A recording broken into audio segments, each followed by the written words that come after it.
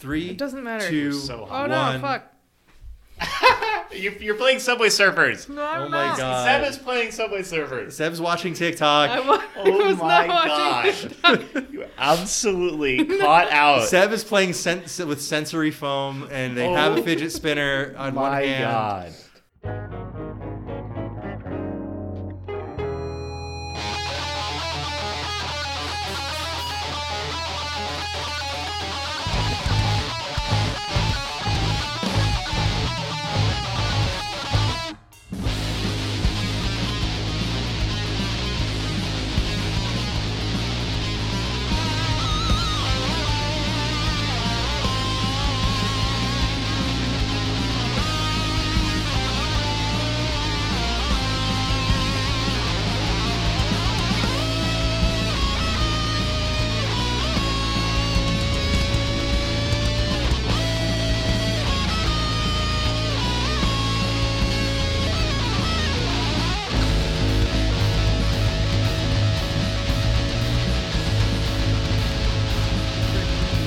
Okay. Hello, everyone, and welcome to Please Don't Listen to This. Your life depends on it. This is the show where we do something different every single week, and this week we played alleged game of the year that I will be putting on trial of Baldur's Gate 3. Finding Nemo. If it's so good, where are the robots? That's what I'm saying. There are robots. Hold on. I didn't ask you. Okay. Baldur's Gate 3 can defend themselves. Okay. Unless you're their lawyer. I'm their lawyer. You're the defense for I'm the Baldur's Gate 3? defense, yep. All right. We do have special guest Baldur's Gate 3 on the show. Yes, that's right. Yeah. Baldur's Gate 3 is a video The entire game. Larian team. No, they're not here, but the game they made is. Okay, The game yeah, is here. right. Wow. That was not mine. That was your TikTok. That was not mine. Yeah. You Look. were. Your For You page is buzzing. Huh? Who do No. we have here with us today? I have Gelatinous Cube, Alex. Hello. That's me. Bloop, bloop, bloop. Oh, That's what that noise is, right? Is Yeah. that the noise Yep. that gelatinous cubes make? I that think is. so. I think it's the noise that Gelatinous Cubes make. I definitely think that's the case. Mm-hmm. We have Dire Ant, Seb. Chomp, chomp? Why? I think it's pronounced aunt. Dire on. Dire. No, they've got the big fangs. Mm-hmm. Hi, I'm Seb. Mm-hmm. And I am your host, Pathetic Undead, Nick. Necromancers have been raising skeletons since the dawn of time, basically. Basically, as soon as people died, necromancers have been bringing them back. As long as Yeah, there what have came been first? skeletons, people have been trying to Skeleton make or the them necromancer? Yeah, you need basically as long as as soon as that first guy's bones were cold, they were going to bring him back. Yeah. And it's not. I haven't seen people do any of the crazy shit you can do with necromancy from like Diablo 2 in this game, but I'm sure it's in there, where you just bring skeletons out of the ground and just like have a PC slowing wall of skeletons Divinity that you 2 walk had with. like more of a necromancer class, I think, Mm-hmm. because it is a subclass of sorcerer or wizard or something. Yeah, But I think it's that- a little bit more niche in this game, I think. Well, part of the thing with Baldur's Gate is they're working within a system that already exists. Wow, Dungeons and Dragons 5th edition. Which is honestly seems like kind of not as good. Like to me, Wow. the thing that this is what we're talking about. By the way, we're talking about the tabletop systems as our opening for this because we actually have played Dungeons and Dragons for the show. Wow. We did it back in 2020, so almost 4 years ago now, and we had a pretty good time. Although it definitely forced us to confront our conflicting styles as gamers during that what should have been brief session. To me, all of the fun of Dungeons and Dragons comes from the improvisational aspect. So I am not very excited about a video game that uses D&D stuff in it because creative solutions all have to be built into the game. Now, I would say that they did an excellent job of it. They give you so much freedom to try many different things. Things work inside and outside of combat. Very open design. You can kill anybody you want. Yeah. They've been saying that since fucking Morrowind. Yeah. Yeah. But it stopped being true somewhere in between Morrowind and now. I want to say from 2008 to 2018, they pulled the lever back on being able to kill everyone in a Western RPG. It's not that interesting of a feature, really. But no, I mean, you're right, but I feel like the ability should be there, not because people are going to want to kill everybody. Yeah. And boy, do you want to. Huh? I really want to kill it'd be those fun kids. to play this game as Anakin. Oh, now I'm thinking about that. There's a build out there, I'm sure. I'm sure there is. I saw a really good stat block someone made for specifically Link from Ocarina of Time as a bard. And I'm like, oh, god damn, that rules. Because, like, I think of Link as a ranger because of the multiple use weapons. Yeah. Well, he's I think of like if you're doing multi-use with ranged and close up, I think of ranger, where you have a bow and a sword. But bard makes more sense because he's always got a fucking magic instrument. That's true. He's playing music. Also, bards can just do anything. There's almost no limits on that class. Yeah, like you think of them as they play an instrument, but normally you're not actually doing that. Like you play it like a couple times to get your stat boosts or whatever, and then you start stabbing things. I would like to. I think it would be fun to take inspiration from Monster Hunter for a D&D character and have someone who uses their instrument as a weapon and plays it at the same time.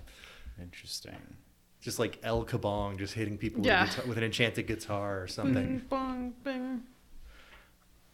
So what is the actual thing you guys wanted to talk about?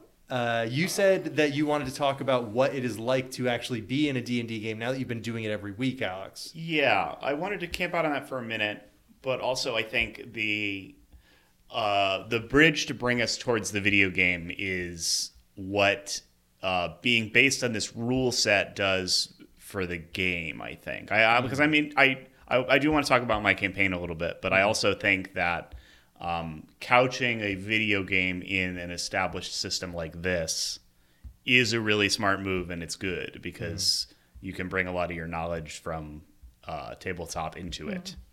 But yeah, I've been actually playing Dungeons and Dragons for a little while now. Getting into it, I truly did not know what the fuck was going on when we did it for the podcast. But I have a little bit more of an understanding of what the rules are like now. And what the framework kind of supports.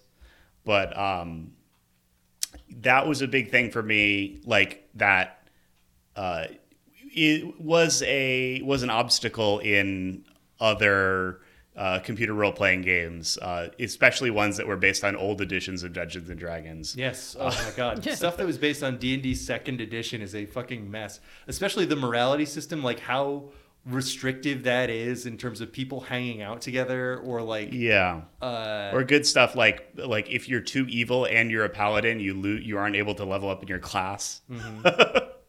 Just weird. And like Thaco shit. What if I want to serve an evil god? Huh? Did you ever think of that? Yeah. Well, now you can, but in the older editions you could not. You were nailed solidly into an alignment. Yeah, they've really loosened up pretty much everything in terms of like stuff like alignment and character choices, because it used to be drow were only evil. Like you could only have an evil drow, despite there being the R.A. Salvatore, Driz Do'Urden, and stuff like that. So they've really loosened that up, and now there's like they have it in this game in Baldur's Gate 3. You can make a drow, and they can be part of the subset that doesn't worship Loth, which is their evil spider goddess, and they're good.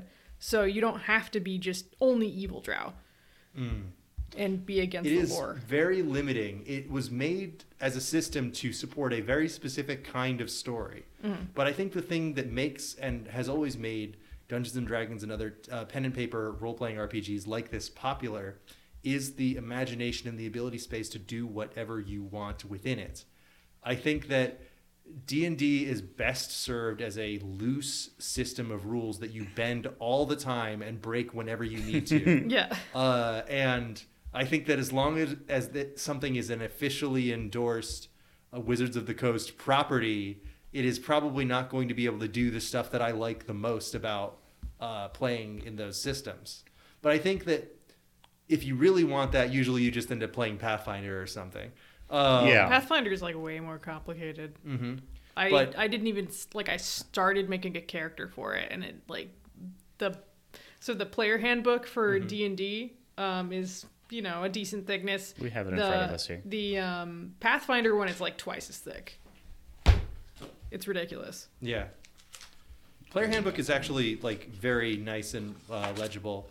316 pages. I'm always a fan of monster manuals. I want to see the new monster manual every time it comes out. Yeah. I like how they write them. It's like they write them kind of from the perspective, or they pretend that like an in-universe person wrote them. And you'll even find them in Baldur's Gate 3, which is really fun. Good flavor. Yeah. But yeah, no, I think that the framework being here has really helped me fully enjoy this video game, because I had an idea about how the game plays before I even installed it, which is not something I could say for a lot of other computer role-playing games I've played, either because they're based on old editions of D&D or they're based on completely new, created for the game systems that only kind of resemble Yeah, I mean, like, D&D. you both played Divinity. Like, that is its own thing. Its own systems of magic, its own systems of... It's a very complicated game, and it was daunting to get into and figure out and learn, whereas this has been a much more even experience to get into. I do think I still really like Divinity. I think that the combat system maybe is a little bit more... deeper and strategic there. Well, because it was designed from the ground up to be a game. Yeah. Where you do that. This game has a lot more going on outside of the rich, satisfying combat. Yeah, this game is all built on the dusty building blocks of wanting to rip off Lord of the Rings 60 years ago. Yeah, and I think that getting into this kind of stuff now in the current year and a little bit in the past year, it has been super interesting to like get some more exposure to the Forgotten Realms in general, hearing about things that I have heard about in other video games that came out in the 90s. The Blood War! It's back, folks. We love the Blood War, don't we, folks? But, yeah, and like a big one of your companions in Baldur's Gate 3 is a Gith, and one of my favorite companions in Planescape Torment is also a Gith. Though the other kind of Gith. The other kind, a different guy. So cool. Yeah, very neat. The Gith Sarai and the Gith Yankee. Yeah. Wow. We love them.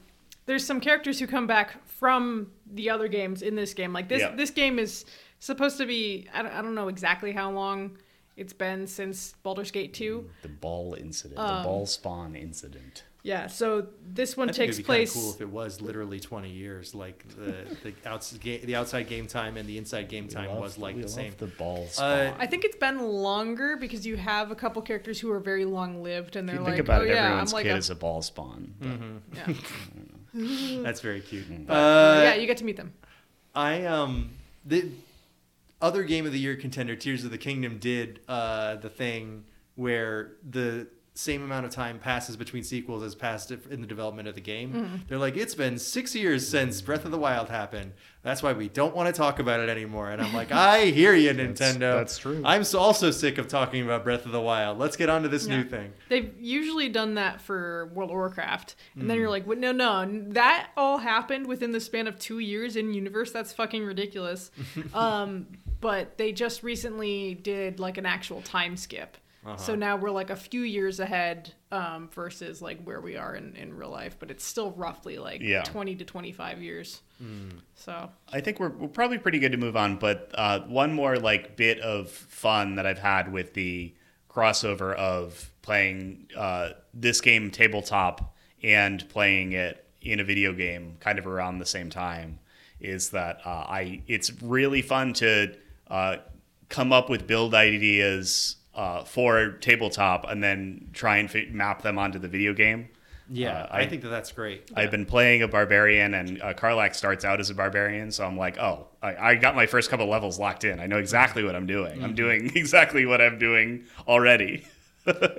Yeah, I think it's also fun in the video game because you can iterate a lot faster than you can in like a tabletop game. You can come up with ideas for the tabletop game or play classes you've never played. Like there's a bunch of stats and spells and stuff in here that I'd never used before. Yeah, on I tabletop, can't so fucking wait yeah. for my tabletop character to die so I can roll some stupid druid or bard shit. Keep checking those chests without using detect trap on them first. Taking Detect fights magic. by myself. Yeah. I used in Baldur's Gate 3 a concept for a character that I've been saving for a tabletop build, which was I had really wanted to play a half-orc wizard for a while. Yeah. I think I even used something like that a few years ago back when we did our D&D thing. Because in every video game I play as the guy with the biggest weapon. And I like that.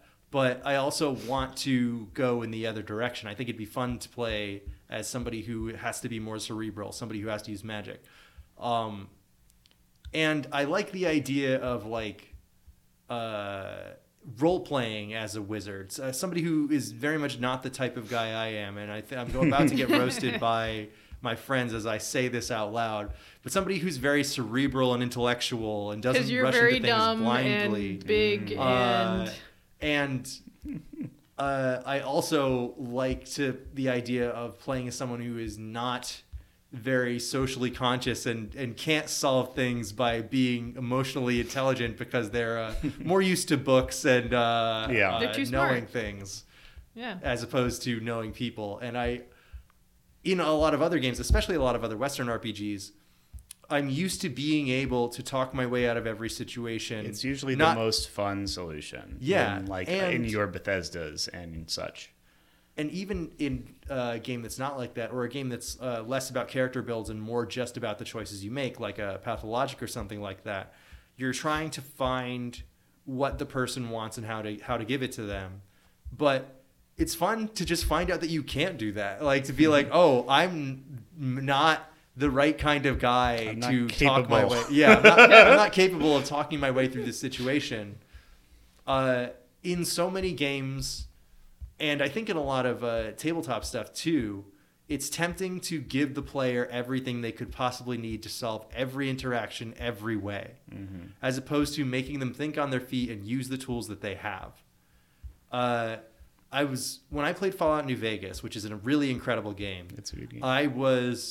I started out trying to play a character who was a charismatic nerd who was physically weak, kind of like a smooth talking. Like I was thinking Mark Zuckerberg Social Network kind of guy, a guy who real piece of shit. Yeah, real piece of shit. Fast talking, but still smart, but physically weak. But I found that I ran out of places to put those skills pretty early on in the game.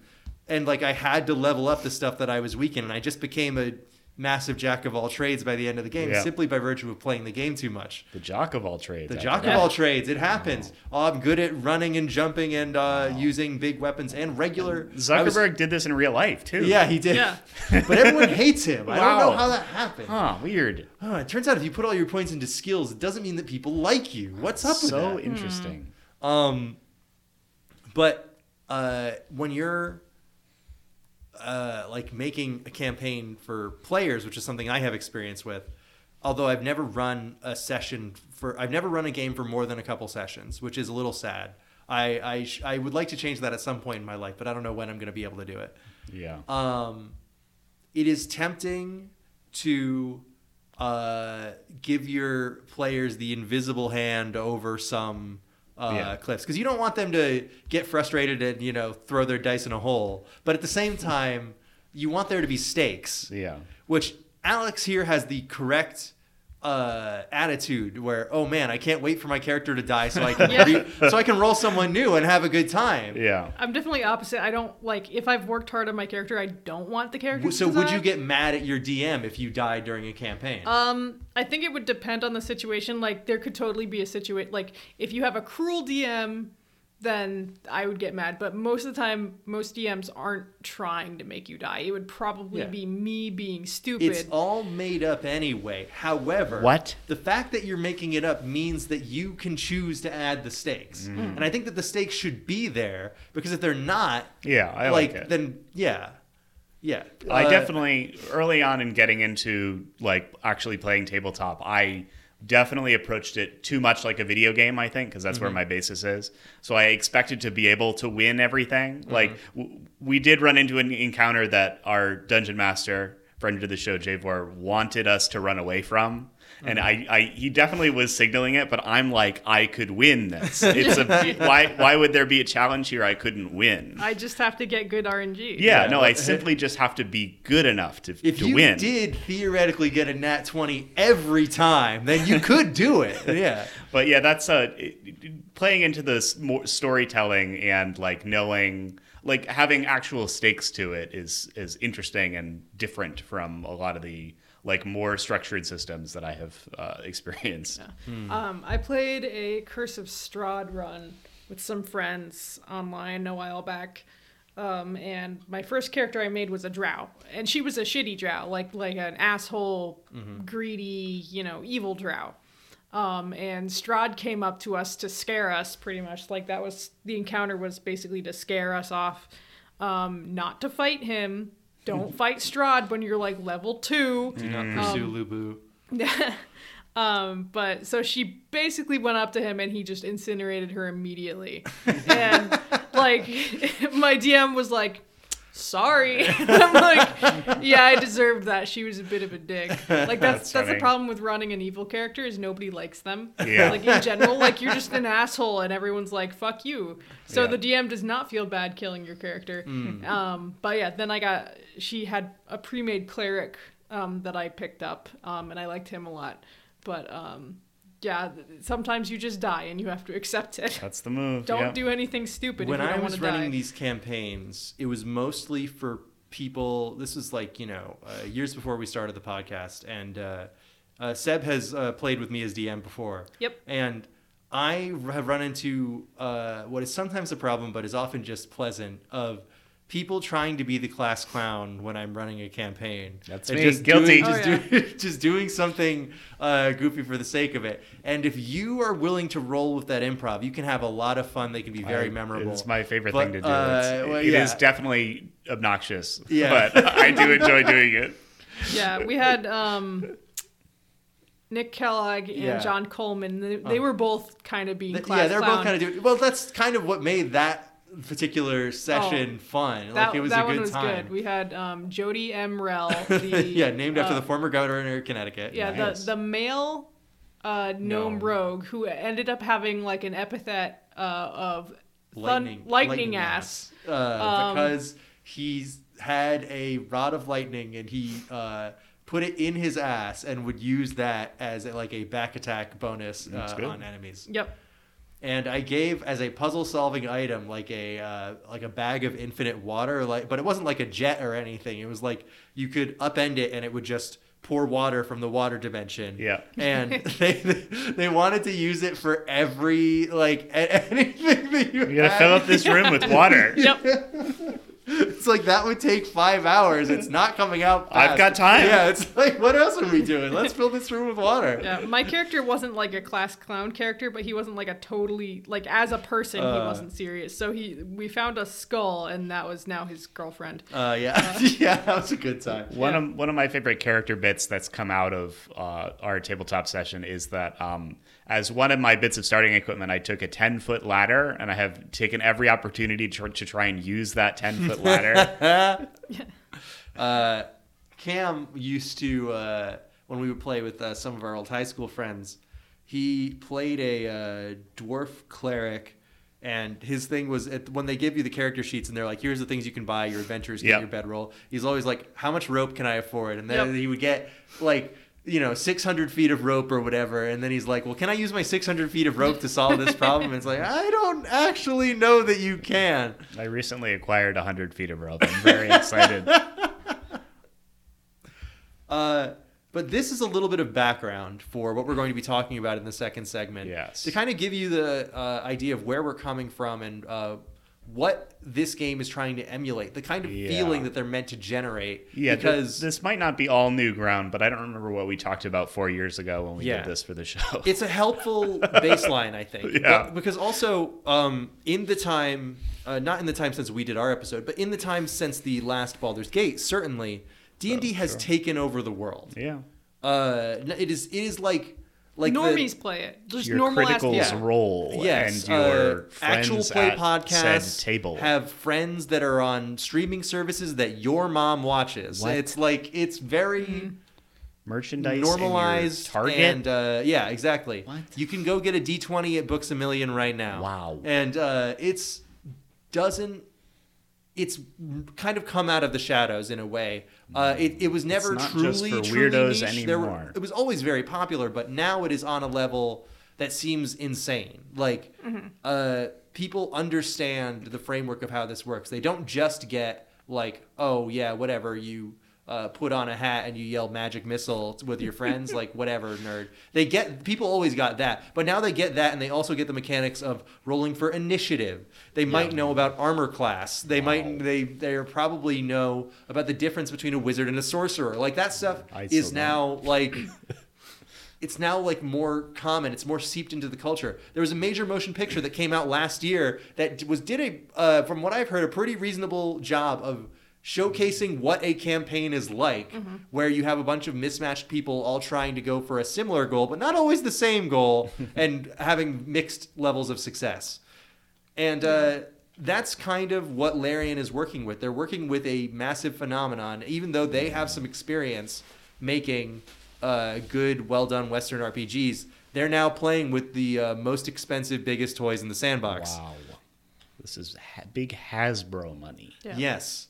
That I think has gone away immediately afterwards. And this game sold so insanely well. I think it probably it sold so better. well that they immediately fired everyone who made it. That's it. Yeah. Game of last year. Yeah. Yep. So we're going to Wow. be talking about it right after this brief break. So please roll for break length. Yeah, I'm rolling a wisdom saving throw right now. I'm taking psychic damage. 2! Sorry, buddy. You're going to get totally fucked by that mind flayer. I'm sorry. Alex, what do you have in your fridge? Nothing, probably.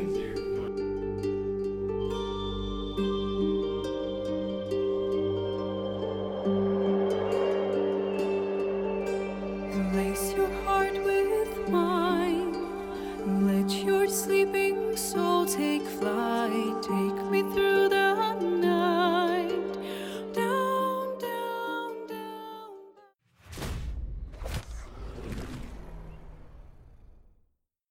The sacrifices I saved you. And I'm here to save you again. The parasites are merely a symptom of a greater sickness in Faerun. The infected hear the voice of the Absolute and believe it to be a god. The Absolute is more dangerous than you can possibly conceive. It threatens all who live. It threatens the gods, the weave, the very fabric of the universe itself. How would you feel about helping me kill some evil bastards?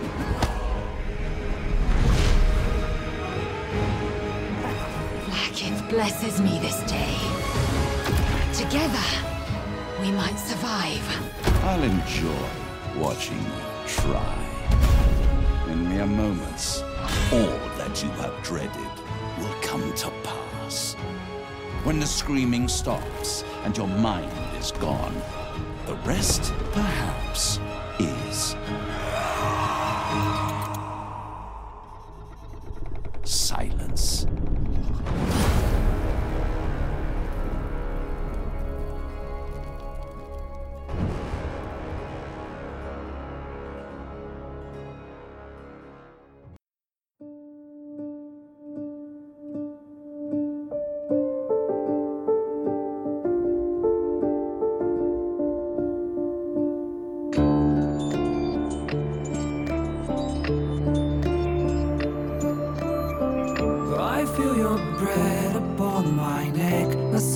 poker as cold as It's especially funny because the one I played earlier this year, or last year, Like a Dragon Ishin over here, is a remake of a game with that exact name in Japan, but we never got the original. So instead of Like a Dragon Ishin Kiwami, which is what it's called in Japan, they just dropped the Kiwami for us. Funny. Okay.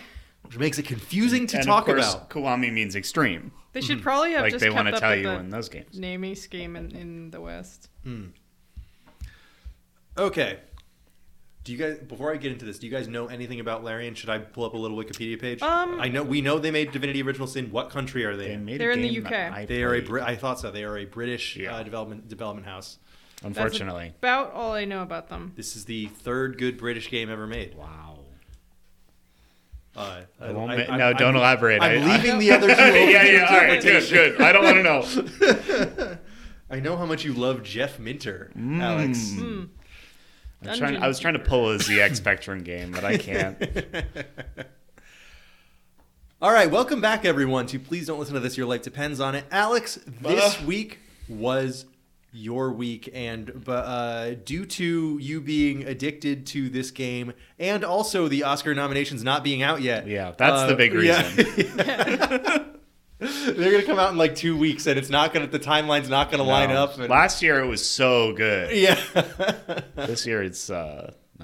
Yeah. Well, why don't you tell me why you picked Baldur's Gate 3 for your episode this week? Is it because you knew you wouldn't have to do anything? Yes.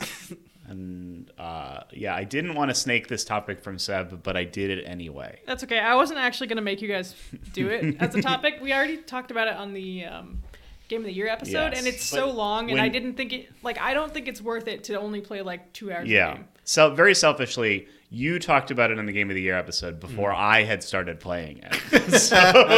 So now you want to talk about it. I get to talk about it. Okay. This is going to dovetail perfectly for when I make everyone play Armored Core in 4 months. Fine. I was into this, and we touched on it a little bit in the first segment, but I've been kind of D&D pilled lately, so this was the perfect excuse to start playing this game and continue talking about this wide net of role playing and such. I had also I did not finish Baldur's Gate 2, but I've also played the first game and most of the second game, so I have interest in the franchise, even though this one is so different because it's been 20 years.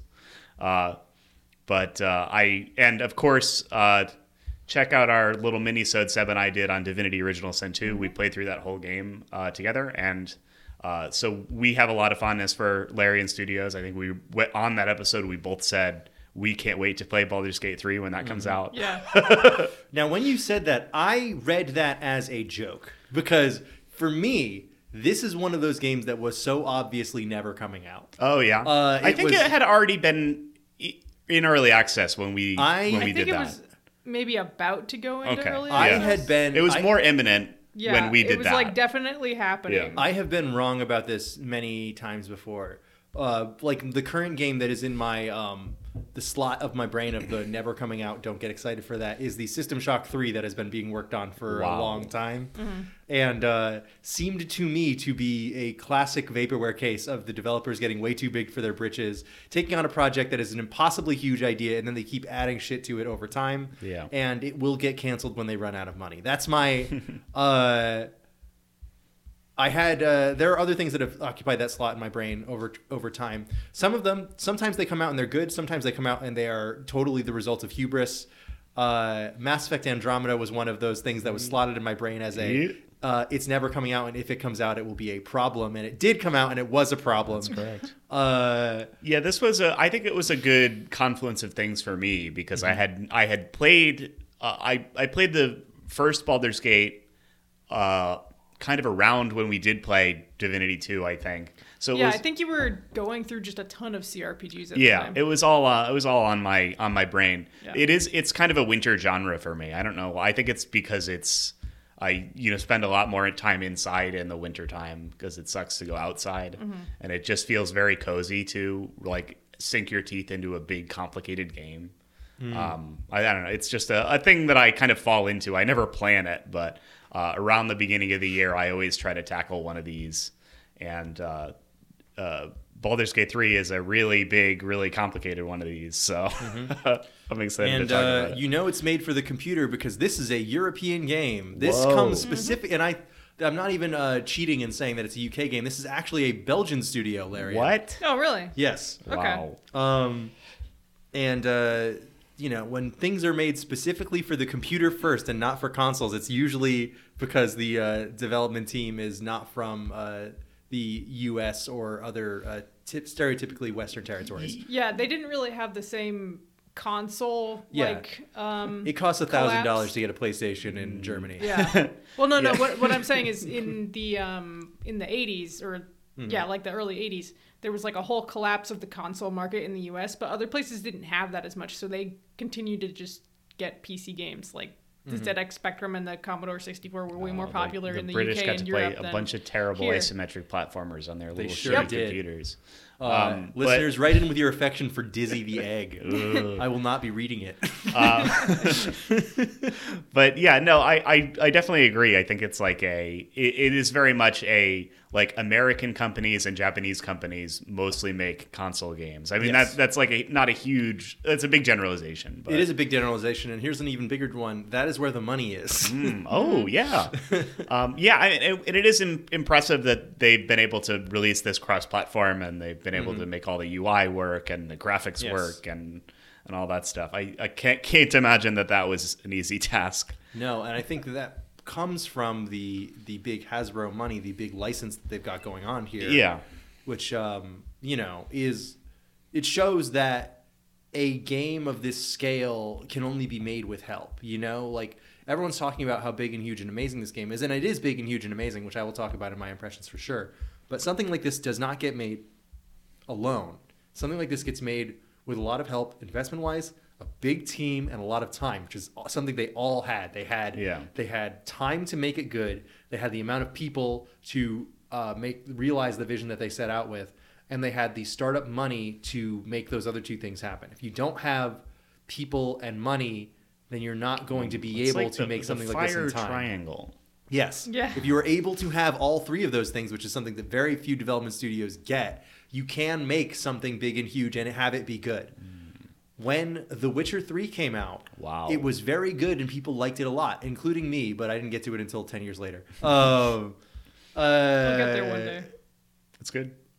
It is quite good. I have it. But the reason it's good is not just because it was like a magic bolt from the blue. They had to make the dog shit Witcher 1 and slightly better Witcher 2 first. They ramped up to it. So it was two bad games before they made one great game. They had the experience of working on the other things. They built up a long history of making games like The Witcher 3 before they got to The Witcher 3.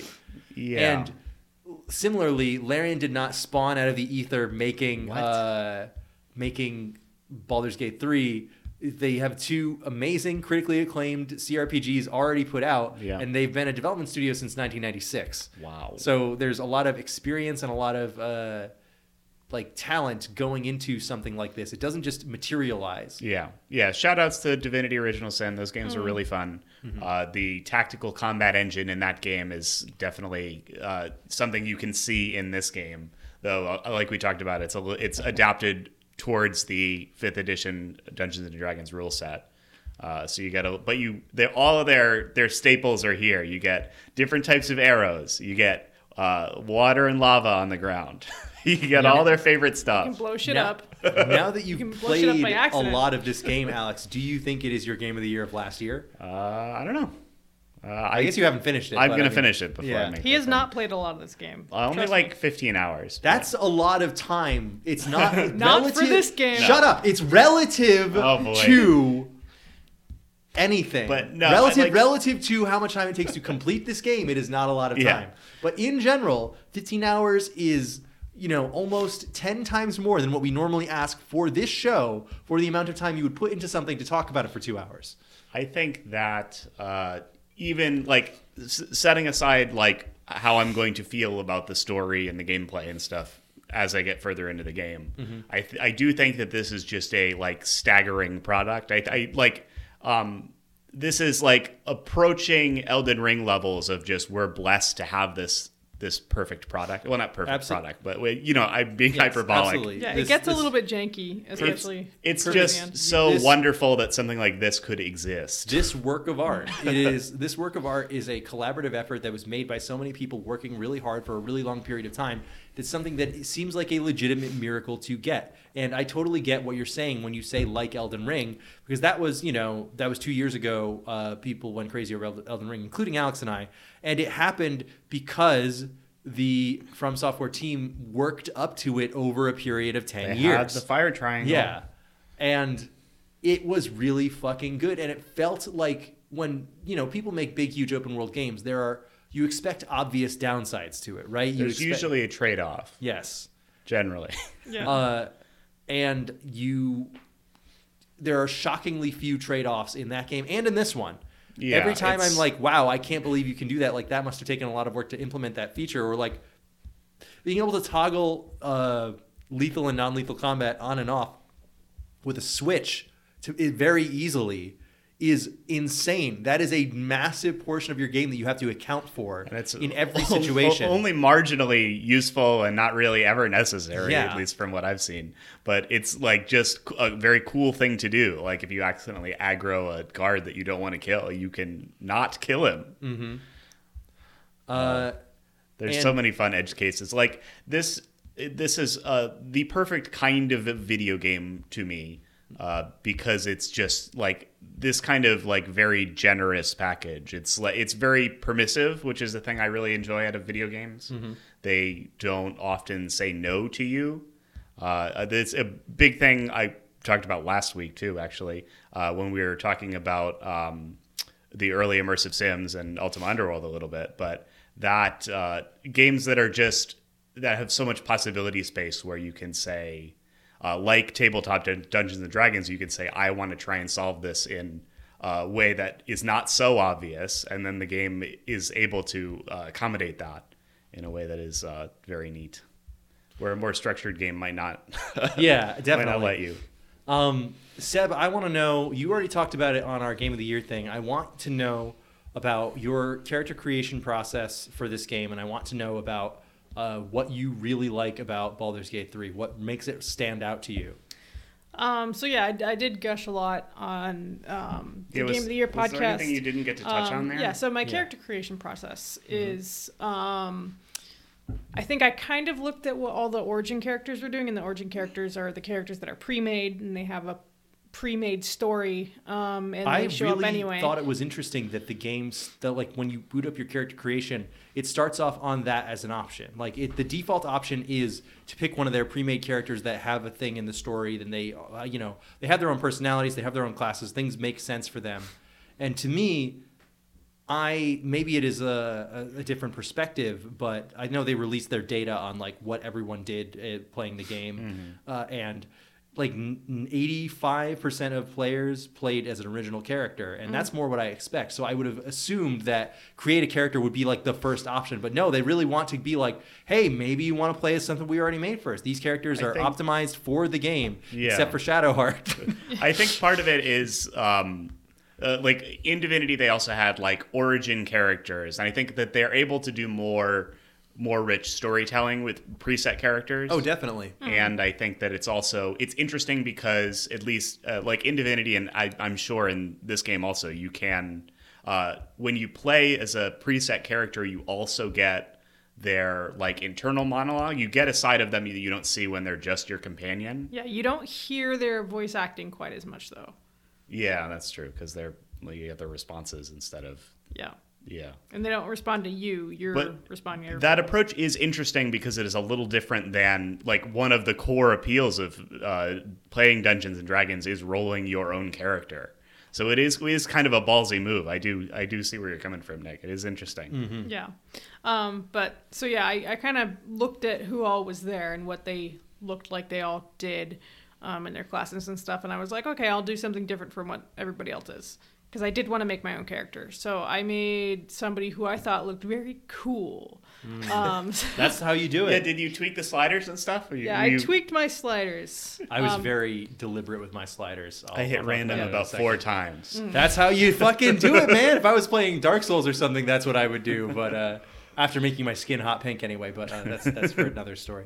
But yeah. So I did all that. And I made a drow. My first character was a drow, and she was not an evil drow. She's like the nice drow. Actually, I have that character on they them. So and you can do. Oh, you can set. You can do your NB pronouns. That Yep. rules. You can do NB pronouns, and you can do you can select a voice separate from the body. Yeah. And they do the thing where it's like body 1, body 2, body 3, body 4 instead of doing male female bodies. Cool. I was disappointed that there wasn't like kind of an in-between looking body. Oh, yeah. When they went out of their way to do stuff that was like, oh, here's your they them pronouns and stuff like that. But yeah, whatever. Like they didn't have an option. Like you can choose your genitals, which might be important. Yeah, might be important. Foreshadowing for the content in the game. Oh maybe. yeah. I have not used my genitals in the game so darn. far. Actually, I almost did. That's a funny sentence. I was. This is a little vulgar for our D&D episode, I guess. But I was commenting to Alex when I saw him on Sunday that pussy technology has advanced so much in such a short time. I was thinking about when I was playing Cyberpunk 2077 a couple years ago in 2020. I was thinking about the genital options in that game and how they felt woefully lacking on both sides. And I was flipping through the genital options in this one. I'm like, wow, technology has advanced so much. There's In so a many commercially different released pussies. AAA video game, you have like multiple non-horrible looking pussy options you can pick from. And I think that this is truly tapping into what the modern gamer wants. Yeah, huge W. Yeah. For pussy lovers everywhere. Yep. Yeah, so I did that. Actually, no, I did use it. And then I almost thank died. goodness. I almost died because of it. Oh no! So then I had to fight naked. You got to use protection. Did you fuck a demiurge or something? What happened? Oh, I fucked an incubus. Oh. Well, okay. What did you think was going to happen? Okay, so listen, It I was could've been trying good.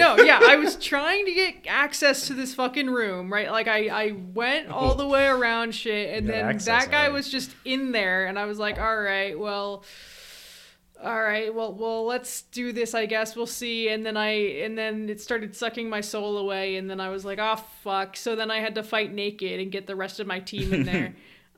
So yeah, that happened. Interesting. Anyway, so other than that, my character has been decidedly ace because I couldn't get Karlak to like me. Well, her romance options have been bugged or something, or No, it's I didn't more get her difficult to do soon than you enough. want. Yeah. I didn't get her soon enough because I got her last, but I had gone around like a lot of the area before I found her. So I missed a lot of chance to get her reputation up before the party. Which I don't know if you guys have done that. You've done the party? Yeah. Yeah, okay. I have not done the party. But Astarion fucked me in the ass. That's the good Very stuff. good. Who That's did? the good stuff. Astarion. Astarion. Yeah, all right. Astarion. Anyway, so yeah, I made my character. It was fun. I picked Ranger because that sounded fun. It sounded like I could hit things with a sword or something, but also hit things with arrows, and I can do that. That is good. Yeah, did you mess with the archery stuff? Were you like doing spell effect arrows and shit? Or Yeah, I do that sometimes. I'm interested in that. That was a big thing in Divinity 2 that I was like, this seems really complicated but very cool. It's like arrows of slowness, arrows of poison. Basically every spell effect had an arrow that you could use that also applied that. Yeah, it's mostly just the arrows that come with shit on them that Yeah. I've been doing. But I also did it because you would have like your animal companion and stuff like Yep, that. I'm you're like, familiar. an extra guy. That rules, yeah. And it's huge in this like tactical combat engine. Just having another body is really handy, even if Yeah. it's just to distract the enemies. Yeah, even if it's just like a crow. Yeah, Who's or like very an extra weak, but- 2 damage can be huge in a game like Yeah. this. So I did that, and basically my philosophy playing the game so far has been I want to get all the story beats. I want to see all the story beats. The main ones anyway. I mean, obviously you can't see all of them in one run because I'm playing like a good playthrough. And I named this character Tav, which is the default name. So my Tav run is just like 100% good. I like to help people, that kind of run. My Dark Urge one is more like a little bit more neutral, but I have a hard time My doing Dark anything Urge evil. also tells me to do neutral things. Wow. Yeah. You got to resist the dark urge. The Dark Urge to be neutral. Yeah. The neutral urge. I have a type 5 on that character Yeah. archetype because that's what I went with. What else about the game? I mean, I just said so much on the. I think it's So you don't have to interesting. go crazy No, on it. well, You can just chime in when other people talk. if I you do want. think Yeah. it's interesting, Seb, that you're coming at it from I want to try and see everything from playthrough number 1. It's a huge because move. it's already so long. Yeah. I know I'm probably not gonna finish another run for This is- like a year. I've What if been- you were content with the experience you had? Never. Well, that's why I got to get everything. That's not what that means. No, that's completely separate. All right, so listen. You guys are all about mechanics, right? I like the story, and I would like to see the story. That is what I would I like. think I approach this kind of thing kind of the same way I approach a big game like Elden Ring or Dark Souls or something like that. I know I'm going to be back for more, so I'm okay leaving like little treats for myself for later. Like I have not done every cave and dungeon in Elden Ring because I know I will be playing that game until I die. Yeah. So I think it will be okay. My thing is I get too I distracted. think it's okay if there are things that I haven't seen in a game. When I am done with a game is when I want to move on to the next thing, and often that means I do not 100% a game unless it really, really captivates me. And when a game is extremely huge and it would take me 1,000 hours to 100% it, I don't do it because that would take away from other new things to experience, which is the reason this podcast is designed the way it is, where I do something different every week because I'm craving that Fundamental novelty. flaw of the show and the premise. I'm sure. I know you want to spend the next 4 weeks on this game, correct? Yeah. Yeah. But best girl Karlak. I sure. would like to know your guys' best girl or guy. I have not talked enough to everyone because of which is a flaw in the way I have played the game. Or well, you could consider it a flaw, or you couldn't, because I am playing with Emily. This is a co-op run for me. Yeah, break means- down your co-op experience. Well, I wanna okay, get into so it is good in some ways and definitely flawed in others. I don't have a pure experience of discovery with the game because Emily knows where everything is already, having played the beginning of the game twice already. And Emily is leading me on a guided tour of all the interesting encounters because she's like, oh, well, you should go here because there's something cool here. You should go here because there's something cool here. Whereas I would very much freewheel it. Like I've alluded to, I am okay with missing things. And I think it's fine for me to miss things. it can be good to miss things. Yes. Emily does not play that way. And before I should give if you haven't played the game, here's a brief premise summary. The Illithids or Mind Flayers, or however you would talk to them, are Squid-faced people. Yeah, squid-faced people Squidward tentacles. who have biological flesh ships and psionic things that they like to do. Nautiloids. You were picked up on one of their flesh UFOs, and they stuck a horrible little freaky tadpole, as they call it, into your eye, and it wriggled into your brain. And because of that, because of this experimental new tadpole flesh technology, you are not turning into a mind flayer like usually happens to people they experiment on, but rather you are being used for some other dark, sinister purpose. Because the Githyanki showed up and started attacking the ship with dragons while you were being experimented on, the ship crashes, and you and the other 6-player characters fall out, and then you want to figure out how to get this tadpole out of your head and what the secret behind the experimentation actually was. Wow. You got to get the dumb worm out of your brain. Yes. Or maybe you don't. And that's and that's the thrust of your motivations for why you would go adventuring and why you would want to interact with any of the people that you go This is what interact with. connects you to all of the other people who are there with you, because your companions, and going to try and get it out brings you to many different places and settlements and such. I honestly wish you guys. I wish we had waited to do this until everybody had had a chance. We'll do it again play. when I finish the game. Just like Disco Elysium, we're gonna come back because there's so much more story. It's so I was good. only giving a brief summary anyway. I know, but yeah. like you have not even scratched the surface. I'm sorry. Which I know. Alex No, picked it's this fine. picked this topic on Thursday of last week, and we're Yeah. playing on Tuesday, right? Yes. I had work for 2 of the days Listen, that I it's could have okay. been playing It's it, okay. It's okay. and the other 2 days Calm I down. Wouldn't be okay. an episode of the podcast if we didn't say exactly how much time we did or didn't have to play the game. I tried to put as much time as I possibly How could was instead Split of Screen? Was it good? in some ways, yes, and in other ways, no. I feel like I am robbed of the experience of discovery, which we just talked about last week, which I find truly valuable in a game. However, playing something with a friend or someone close to you is really cool and fun. It allows you to build shared memories together.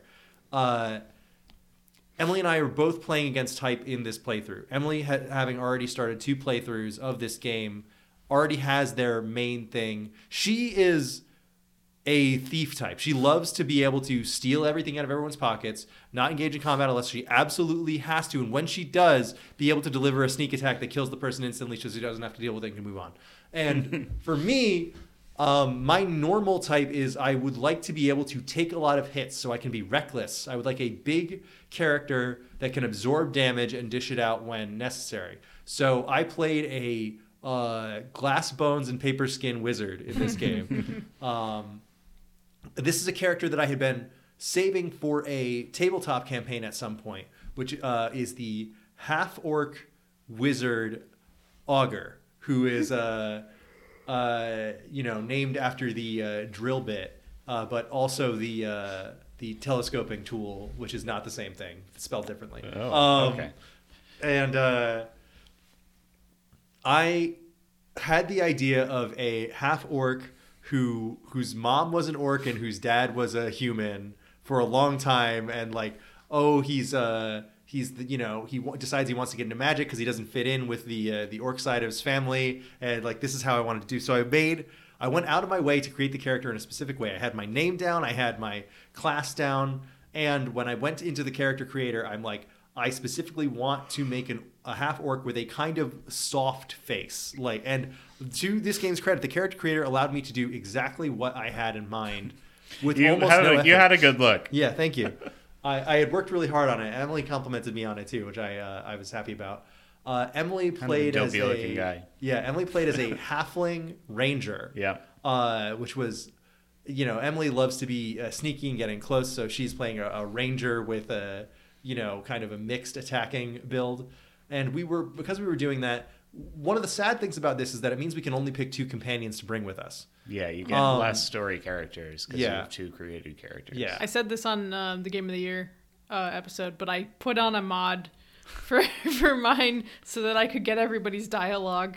And so I can bring everybody with me. An entire train caravan of Yeah. characters That's behind you. so great. I cut them down occasionally if I know they're not going to be talking to me. But. Yeah.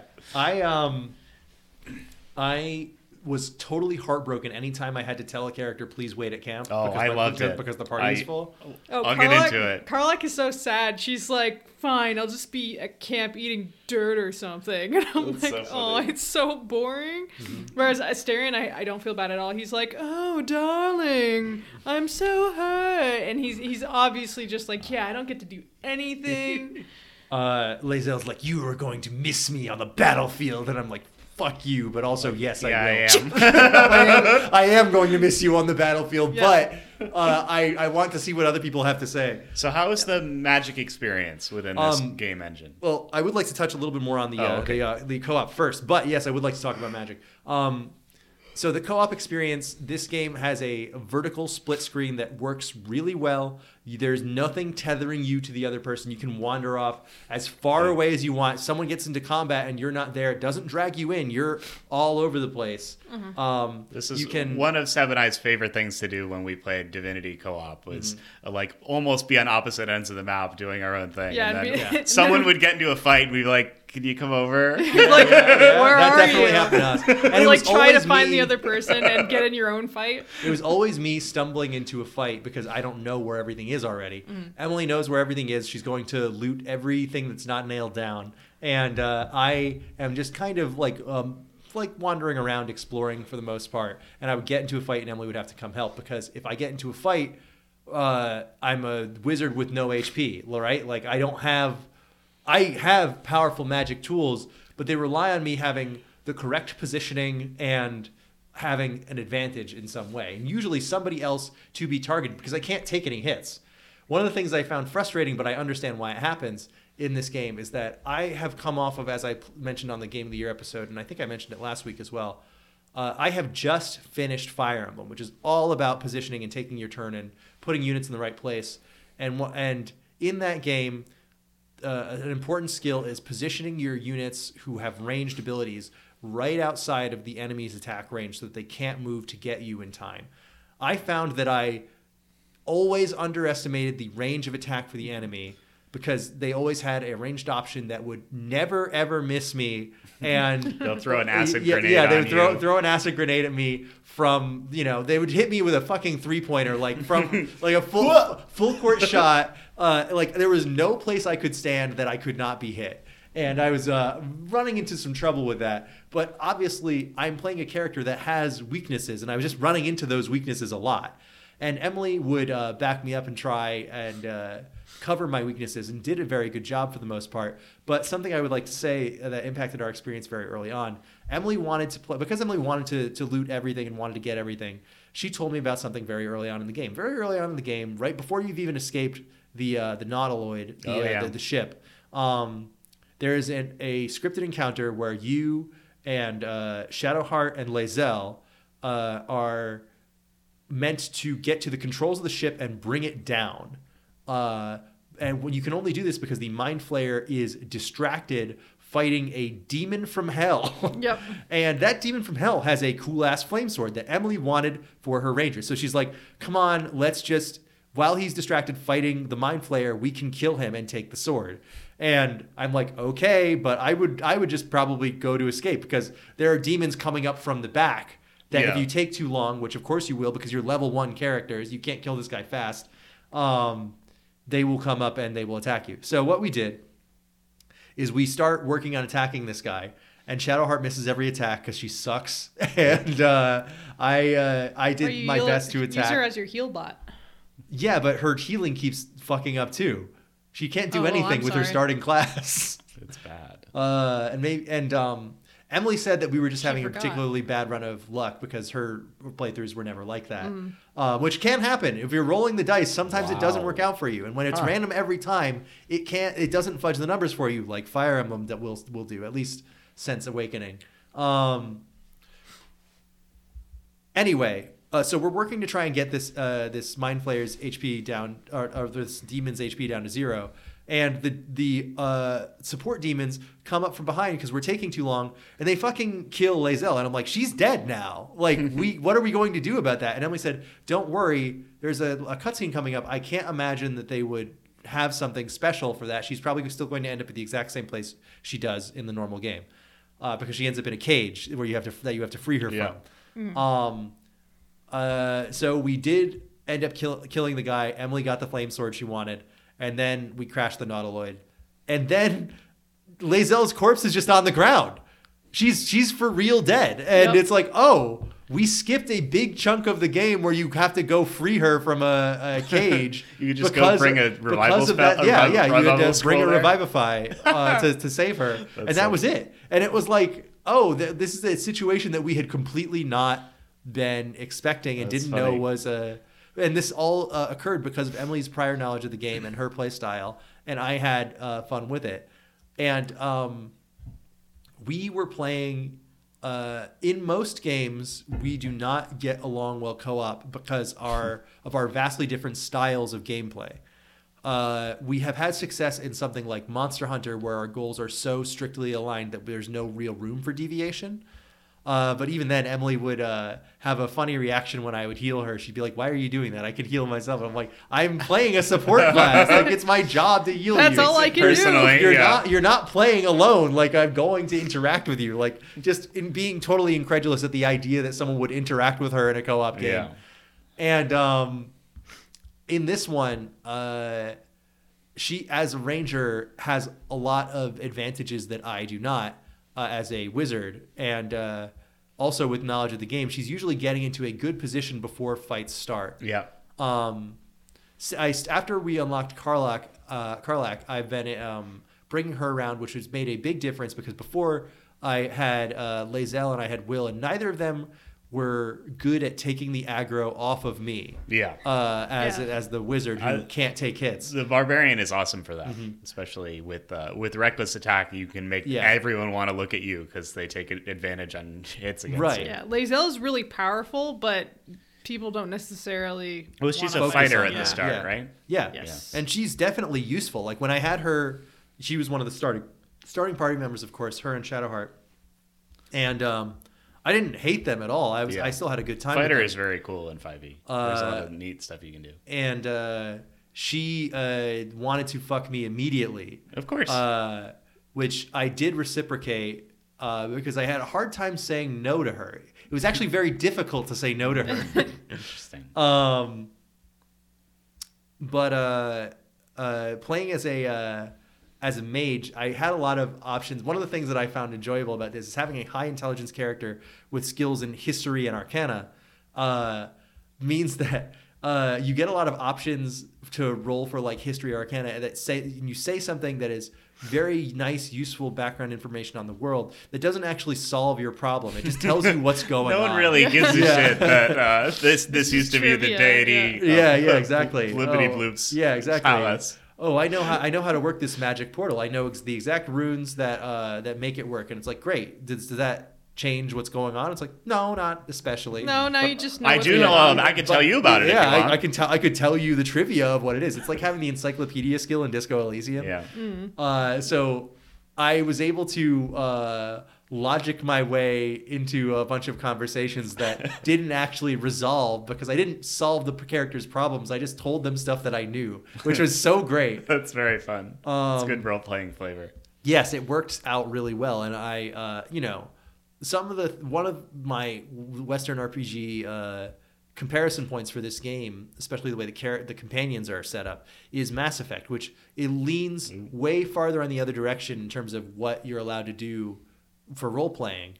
But because of my thoughts on a game like that, there are some things that I expected, like in terms of like how it puts the player up on a pedestal, that are not true about this game. You don't have access to every interaction just because you're there. Sometimes you'll be locked out of saying something because you're not the right race or class, or you don't have the right skills, and there's no way to just go fix that. Yeah, don't have the right origin. There's no way to just go fix that in a menu somewhere. You made that choice when you picked up the game. It's good.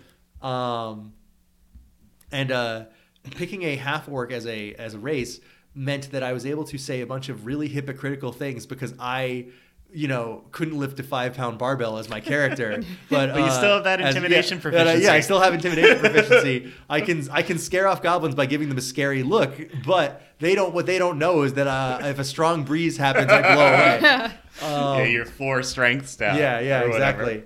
So there was things like that were a lot of fun.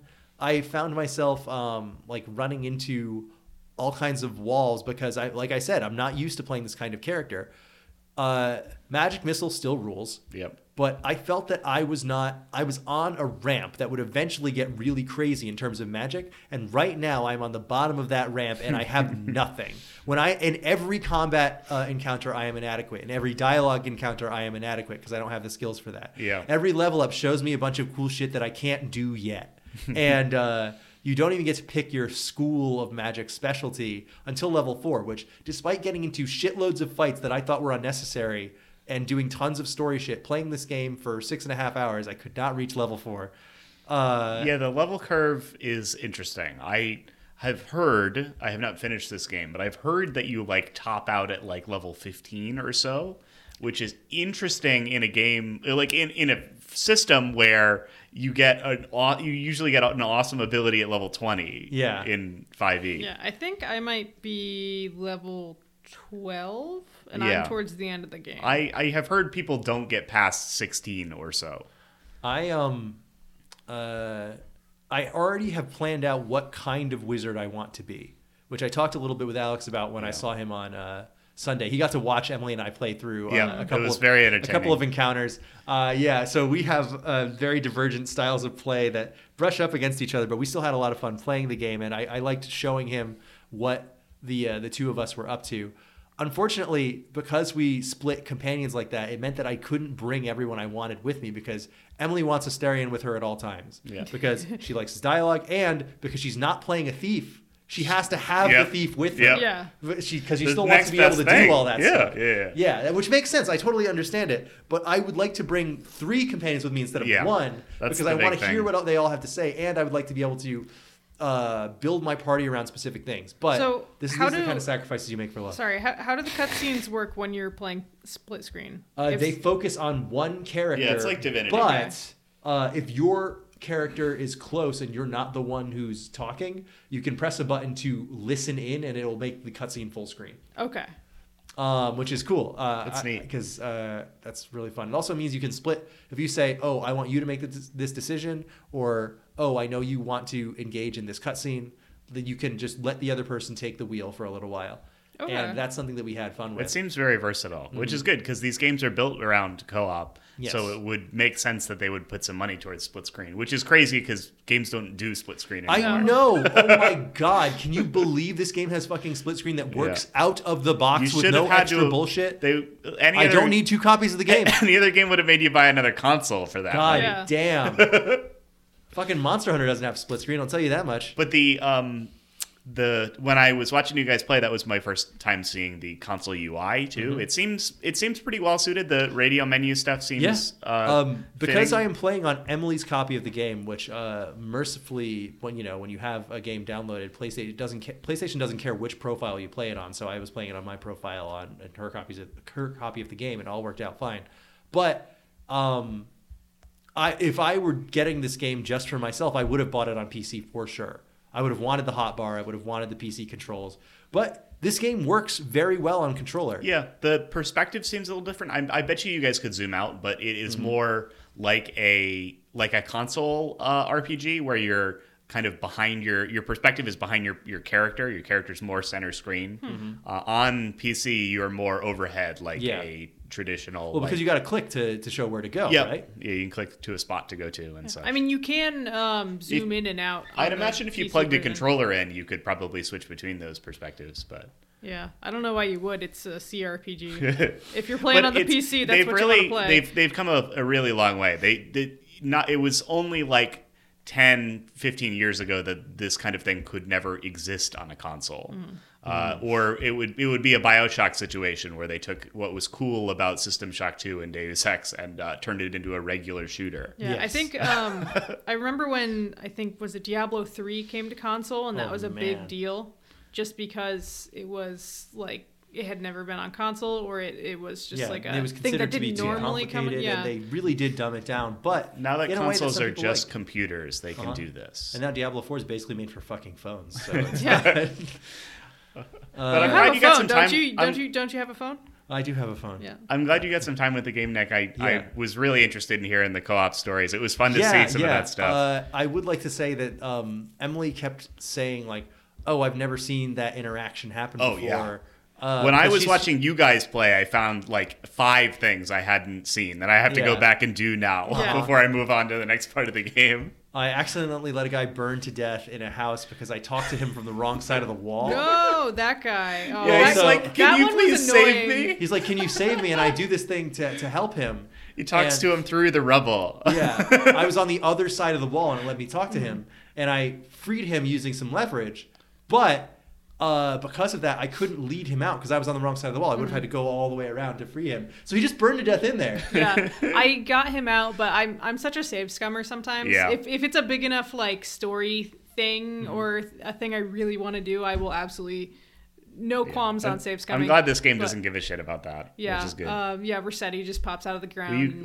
I mean, the XCOM games will do this where if you save scum it close enough, like on the turn, it keeps the rolls. So if you miss a shot, if you reload again and you're on that same turn, you will always miss the shot because the RNG is fixed. So like they could do that with the dice rolls, but thankfully they don't do that. Yeah, but that particular encounter, you can go into the turn-based mode. I don't know if you've done that. It'll turn on automatically sometimes if you're faced with some traps. If it's like an environmental thing like the fire. But Well, God, that I was would have just so had to. I would have had to annoying. reload from before I walked in there and just approach him from the correct side. Yeah. That would have been the way to do it. Yeah. But I thought it was a funny interaction, and Yeah. I Yeah, left it was interesting Yeah. that that's what happened in your game. Cause Yeah. Now I did It's weird save that it let you the do governor that. or whatever her name is. Yeah. Oh, yeah. and Lady. that's when I got the spell sparkler, the cool staff that allowed me that put me one step closer to what I really want, which is being a lightning mage with chain lightning. Yeah. And an evocation school of magic. But I like all the stuff that like you can set up the chain lightning spell and then use it every turn. All that stuff seems really neat. Yeah. Yeah, I didn't really, because I'm so low level, because I'm only level 3, my magic fucking sucks. It doesn't do any damage. It can barely reach people. I can't last long enough to cast it. I don't have concentration or anything. It really does feel like I am a liability to my own team. The only thing that I have going for me is that I can hit somebody from anywhere because Magic Missile is homing and has 100% accuracy, which is great. That is great. And I think that is still a valuable thing to have. And I could, if I focus my level ups on it, I know I could make Magic Missile do 100 damage every shot, which is like insane, but that's a long ways away. Yeah. I think like in the second act, the spellcasters start to be really powerful once you have like Level 3 spells and yeah, stuff. spell slots that are higher level. Like you can just do literally anything, and you just every level up, or maybe not every level up, you get more and more different spells. I think a good thing about 5th edition that I've been enjoying is that you can, because of the way that tabletop is, you're not always going to get to max level playing in a group with your friends. So I feel like a lot of the abilities are spec'd towards like being fun and interesting right now. Right. I think the early game is, I think it takes like a good 3 levels to get, or 3 or 4 levels to get your subclasses and start to get some synergies. Yeah, But I have not reached the point in the game that I would consider to be,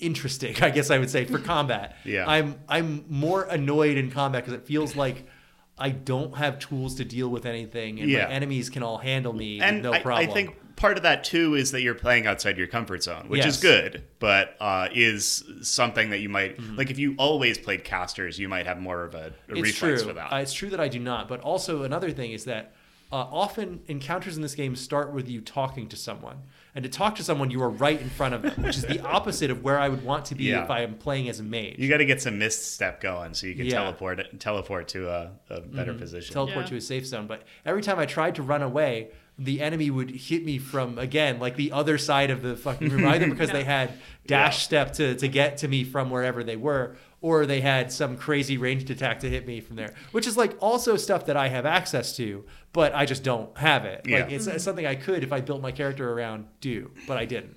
There's some feats. Watch out for the ones that let you not get hit for the attack of opportunity, because you can just like negate that completely. Well, I definitely did get hit by that a couple of times, but it wasn't like an all the time thing. It was mostly that I would talk to somebody and then it's like diplomacy has failed. I have to fight them. And it's like, well, what can I do from right next to them? I think I can push them away slightly to do 1 damage. I'm too close to casting any of my spells. If I walk away to do my spells, then I'm still not far enough to avoid getting an axe in my neck for the next turn. I think you can. It's a little fiddly, but I think you can set it up where you could initiate conversation with your frontline character and make sure your main character's in an advantageous position beforehand. Right. But that's something that's much easier to do in co-op. And then I would also have to give up the option of interacting with them with my mainline character, which is something I actually want to do. Yeah. Yeah. Because otherwise you don't get like playing a conversational like this, backline like character is an yeah. interesting thing to have to juggle. Yeah, it's an intersection that I'm not fully sure about juggling. And I also should mention that I am playing on balance, the like default difficulty. Yeah, and I do think that coming off of Divinity, I think that the default difficulty is definitely balanced for not just the tactical combat sickos. The default difficulty in Divinity is hard because that game is more about interacting with the strategic combat. This game is about way more things than that. It's about going on an adventure. The regular difficulty feels really good. It's not as punishing at all. I mean, you watched me play Alex, and you definitely got an idea of what Emily and I were up to in this game. And I do think this game is really good, but I think that it has not fully clicked for me yet, and I know it will eventually. but I need to get into more of the romance options and like the character backstories and stuff. I need to play with more of the other characters. I got to change their classes. There are some that don't work for me. Oh yeah, I'm going respec often. I have to change Shadowheart's class because she sucks shit, and I have to change Gale's class because he is the exact same as me. Yeah. So we have redundancy, and I am looking forward to doing both of those things. But to do that, I need to get more gold, and I need to get into more encounters so that I can level up and do all this stuff. And it's also I can only play the game when Emily is home. Yeah, because we're doing the a co-op curse of run. co-op. Yeah. Yeah, all right. If you're all set, I want to break down some of my experience here a little bit. So I started this game a couple of weeks ago. I mentioned it at the top of the show, but I've been playing in tabletop. I've been playing a barbarian, and I've really enjoyed that stuff. They make martial fighters are really fun. You're definitely a DPS kind of guy. I really liked being frontline and maximizing my critical hits and my damage and getting multiple attacks. All that stuff is super fun, but like Nick, I wanted to try and do something a little different from what I was used to. So I picked up for my main character a druid, which has been super interesting. I picked the Dark Urge path, which is it's let you make a created character, but it has a specific set backstory. And it's all about you getting visions of doing horrible things and then having done horrible things. And it eventually becomes other stuff as you get out there. I've only gotten a taste of it so far in Act 1, but it's kind of a good way. It's a way to get more story out of making your created character, which is what I wanted. Because I wanted to make a guy. I almost picked a pre-made character, but I figured I was going to probably do that if I played the game a second time. Yeah. So I started as a druid. I went towards the Circle of the Moon, which is the one that prioritizes your wild shape transformations. And so I really wanted to spec into being the guy who turned into a bear or a spider and did big damage that way.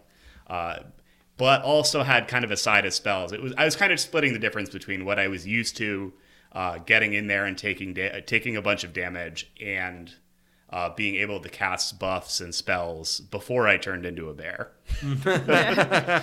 That's really cool. I love that. It's neat. And there's a lot of fun utility spells in the Druid spell book. A lot of stuff that is cool to like do and then get in there or like cast as an AoE. I really liked spikes. I don't remember what it's fucking called, but it's a big you cast a big radius of spikes that I think it's overgrowth. It takes characters who walk through them take damage, and you can cast them like on a bunch of enemies. They have to walk out of it pretty much. I have to imagine that this game has very exploitable AI if you know what you're doing, because the pathing seems like a certain way. They're smart enough where if they've got a way to like, I ended up finding that a little bit later on, like once I stopped fighting like regular old goblins, they would be smart enough to jump instead of walk through the spikes. Because jumping doesn't count as walking through the spikes. They minimize the damage that they take. But my strategy was I'd usually cast one of those big concentration spells or spells that require concentration and then turn into a bear and then get in there. Nice.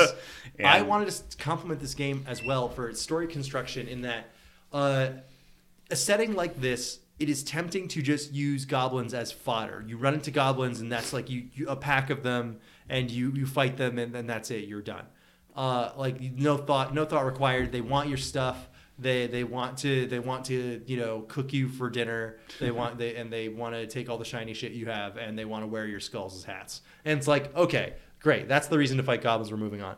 They have a not only like nuanced but threatening like goblin enemy force in the opening act of the game. Yeah. That is like something you can talk to a bunch of characters about. You can join them if you want. And sure, they're not up to good things, but like they're also definitely mistreated. Or maybe you're not up to good things. Maybe you're not up to good things. You definitely might not be. Maybe you shouldn't kill all the goblins. The Goblin Camp is an entire hub that can be your main hub depending on how you want to play your character. Yeah, it takes a, weak level 1 enemy and builds an entire setting, threat, and genuine obstacle around them. It's not just something you can blitz through with fireball and +2 sword attacks. Yeah, the big thing about like Larian combat in general, I think, is that there's not a ton of fodder. Like pretty much every time you get into a fight, it is threatening and interesting. There's not like a random battle that you can just hit attack through and win and then not think about. Yeah, even if there's like low level enemies, if that happens and you're like a higher level and you can kill them one shot, there's like a ton of them. So it's or never there's some like sort of weird combat wrinkle that'll come, bigger enemy will come in later Yeah. or something like that. Or they're all in a position where you can't hit them easily or something like that. They have a guy who comes in from behind and dumps acid on you from the ceiling. But yeah, so I picked Dark Urge. I have been enjoying kind of trying to be deliciously evil with that. I chopped off the mage's hand, completely removing him as a potential companion. Whatever the fuck he is. I did. What was I? Oh, all right. So this is kind of spoilers for a specific Dark Urge thing, but there's a camp event that you can have where a lady bard comes up to you. I think she's from the Grove. She's a tiefling. You can meet her beforehand. Yep, she's a tiefling, and you can help her like write a song. She joins your camp. One of the Dark Urge things you do is one night while you're sleeping, you just murder her. Oh. And you can like be really, really delicious about how much you've savored this murder that you committed in your sleep, basically. Yeah, I did that on my Dark Urge. Like I was like, no, fuck, I didn't want to kill her. And then you can just hide the body and nobody knows ever. Yeah. But you'll have her loot. I also still have a big circle of blood, a ritual circle of blood on the floor. The camp is persistent. I mean, it changes based on like your settings. It's so reactive. It's super cool to set up camp somewhere and be like, ooh, we got a new layout. Yeah, that spot will be like persistent. Stuff will be persistent, like blood on the ground or corpses or something like that. So. But that was a super cool random event. I was genuinely shocked when I'm like, oh, fuck, they got me. But it was super cool. I just, like, they just introduced you to a character who's, like, related to your past. It's kind of an amnesia thing, so you don't really know what your deal is. But there's this hilarious little leprechaun-looking... Dark Urge? There's a little leprechaun-looking imp guy who's like... boy, do I got some stuff to do with you, buddy. Oh, that's so cool. So I'm like, I can't wait. I know some of that stuff pans out later or comes more into the forefront later, so I'm really excited. But for companions, I took Asterion. I really wanted to make him a bard because I heard bards were good, and I thought it would be funny to make him sing at all of us. Yeah.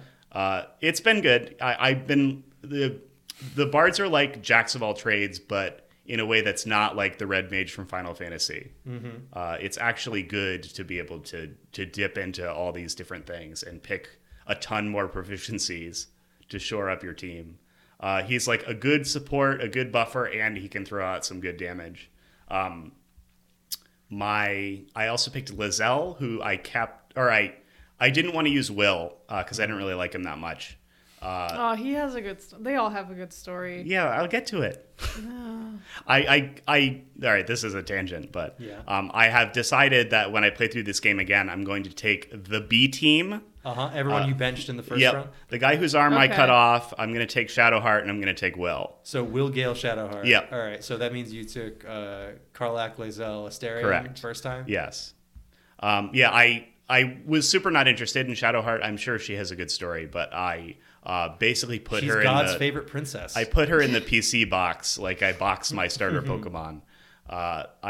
She exists in my camp, but I'm maybe never going to talk to her again. Same thing with Will. But I spec'd Lizelle out to be a Warlock because I like the Warlock class, but I didn't want to use Will. And it's weird to make like a Githyanki warrior into a mage, but I thought it was pretty fun. Some of your guys' choices are like really weird to me because their classes are like, I mean, not that you shouldn't or can't do it, but I'm just like, oh, but their whole story just revolves around X thing that is so linked to their class. It is so tied to their class, but if they are a burden on me in a fight, then I would like them to. Yeah, I'm not really. I am playing for the story. Yeah, the story and the flavor will come with it. Like I don't think I would want to turn Karlach into a mage. I feel like that wouldn't really fit. I would. I'm all about the RP. I just turned her into a monk, and I've been having a lot of fun. See, with that fits to me though. She's Yeah. like she is into solving her problems in a very direct way. I found this great shout out to the Baldur's Gate 3 builds subreddit. I've been perusing that while I've been at work sometimes. But I found a really fun looking monk build where so far I'm only level 6, so I don't have access to everything, but with that you can get a pretty decent build going. Right now I have a setup where you can use like a sweeping strike to knock an enemy prone and then punch them 2 more times on that same turn. And then they get reeling? And then I think that might be something I have to figure out. But so far I have that as a baseline. It wastes one of their actions to get up from prone, and then next turn I can just do it again to knock them down. So it's been super fun. That's been my kind of thing I've been figuring out. I've been exploring the Underdark, which is like the second half of Act 1's big map. Been talking to the Myconids. I love those guys. Oh, yeah. Those guys are so cool. Mushroom people. Killing some really slavers, talking to some mushrooms, all the good stuff. But yeah, it's been an amazing game, and I really am so excited to get into the second act. I'm probably going to clean up a couple things that I know I missed, but I'm really kind of jonesing to get into the meat of the story. This is the kind of game that would do well with the second episode, which we talked about during the break a little bit. Yeah, I think when I finish this, I'm going to want to talk about it enough to come back. So this is the basically spoiler-free version of our Baldur's Gate 3 episode. If you want to play it before we come back to it in a couple of months. You probably have already played it. You probably have already played it. Statistically, a lot of people have. Although, weirdly enough, every single person I've talked to that has played this game has not finished it. What's up with that? It's too long. How come everyone starts a second playthrough before they're done with the first one? What's wrong with you people? Because we missed something. Oh my God. Move on. No. All right. So, Seb, it's your episode next week. Yep. What are we doing? Well, so last week I was kind of inspired by the topic. You know, we all got to go back to the originators of a lot of tropes. Yeah. The first of some genres. And I was thinking maybe we could go back to the first of every genre. Oh. The first story. No! Yeah, we're doing it. We're breaking the glash. Breaking the Gilgum Glash. Gilgum Glash. We're reading... man, I can't wait to hear what my buddy Enkidu thinks about this. The Mesopotamian story. The Epic of Gilgamesh. The Epic of Gilgamesh. Oh God, I can't fucking wait to do this, man. This is gonna be so good. Yep. The Epic of Gilgamesh is allegedly the first recorded story. There are many translations out there. I gotta go get a stone tablet. Yeah, I know. We're going to the stone tablet store right after we finish. I'm just going to Iran real quick. I wouldn't. You don't. Maybe not now. No. You can't say you've read Gilgamesh unless you've read it in Sanskrit. I know, really. Fake people reading the remake. It would be in like linear A. Sorry. Cuneiform. Cuneiform. Sorry, I'm mixing up my shit. What about linear B? No, linear B has not. No, linear B has been fakers coming onto my timeline. Linear A has not been deciphered. From Pokemon That's Coliseum. different. We're talking about cuneiform, is what we're talking about. I can't believe I get that reference. Sorry. Fuck you. All right, yeah, I'm really looking forward to this. We are gonna get very abstract with it, going back to possibly the origin of the idea of storytelling in the modern world. The first story, the Fertile Crescent, will be there. Yeah, we will be there. Wow. All right, and we'll see you next week with the Epic of Gilgamesh. Gate of Babylon. Bye. Bye.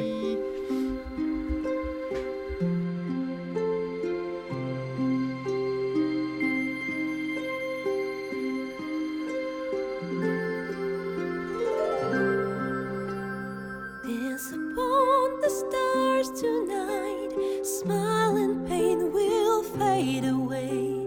Words of mine will turn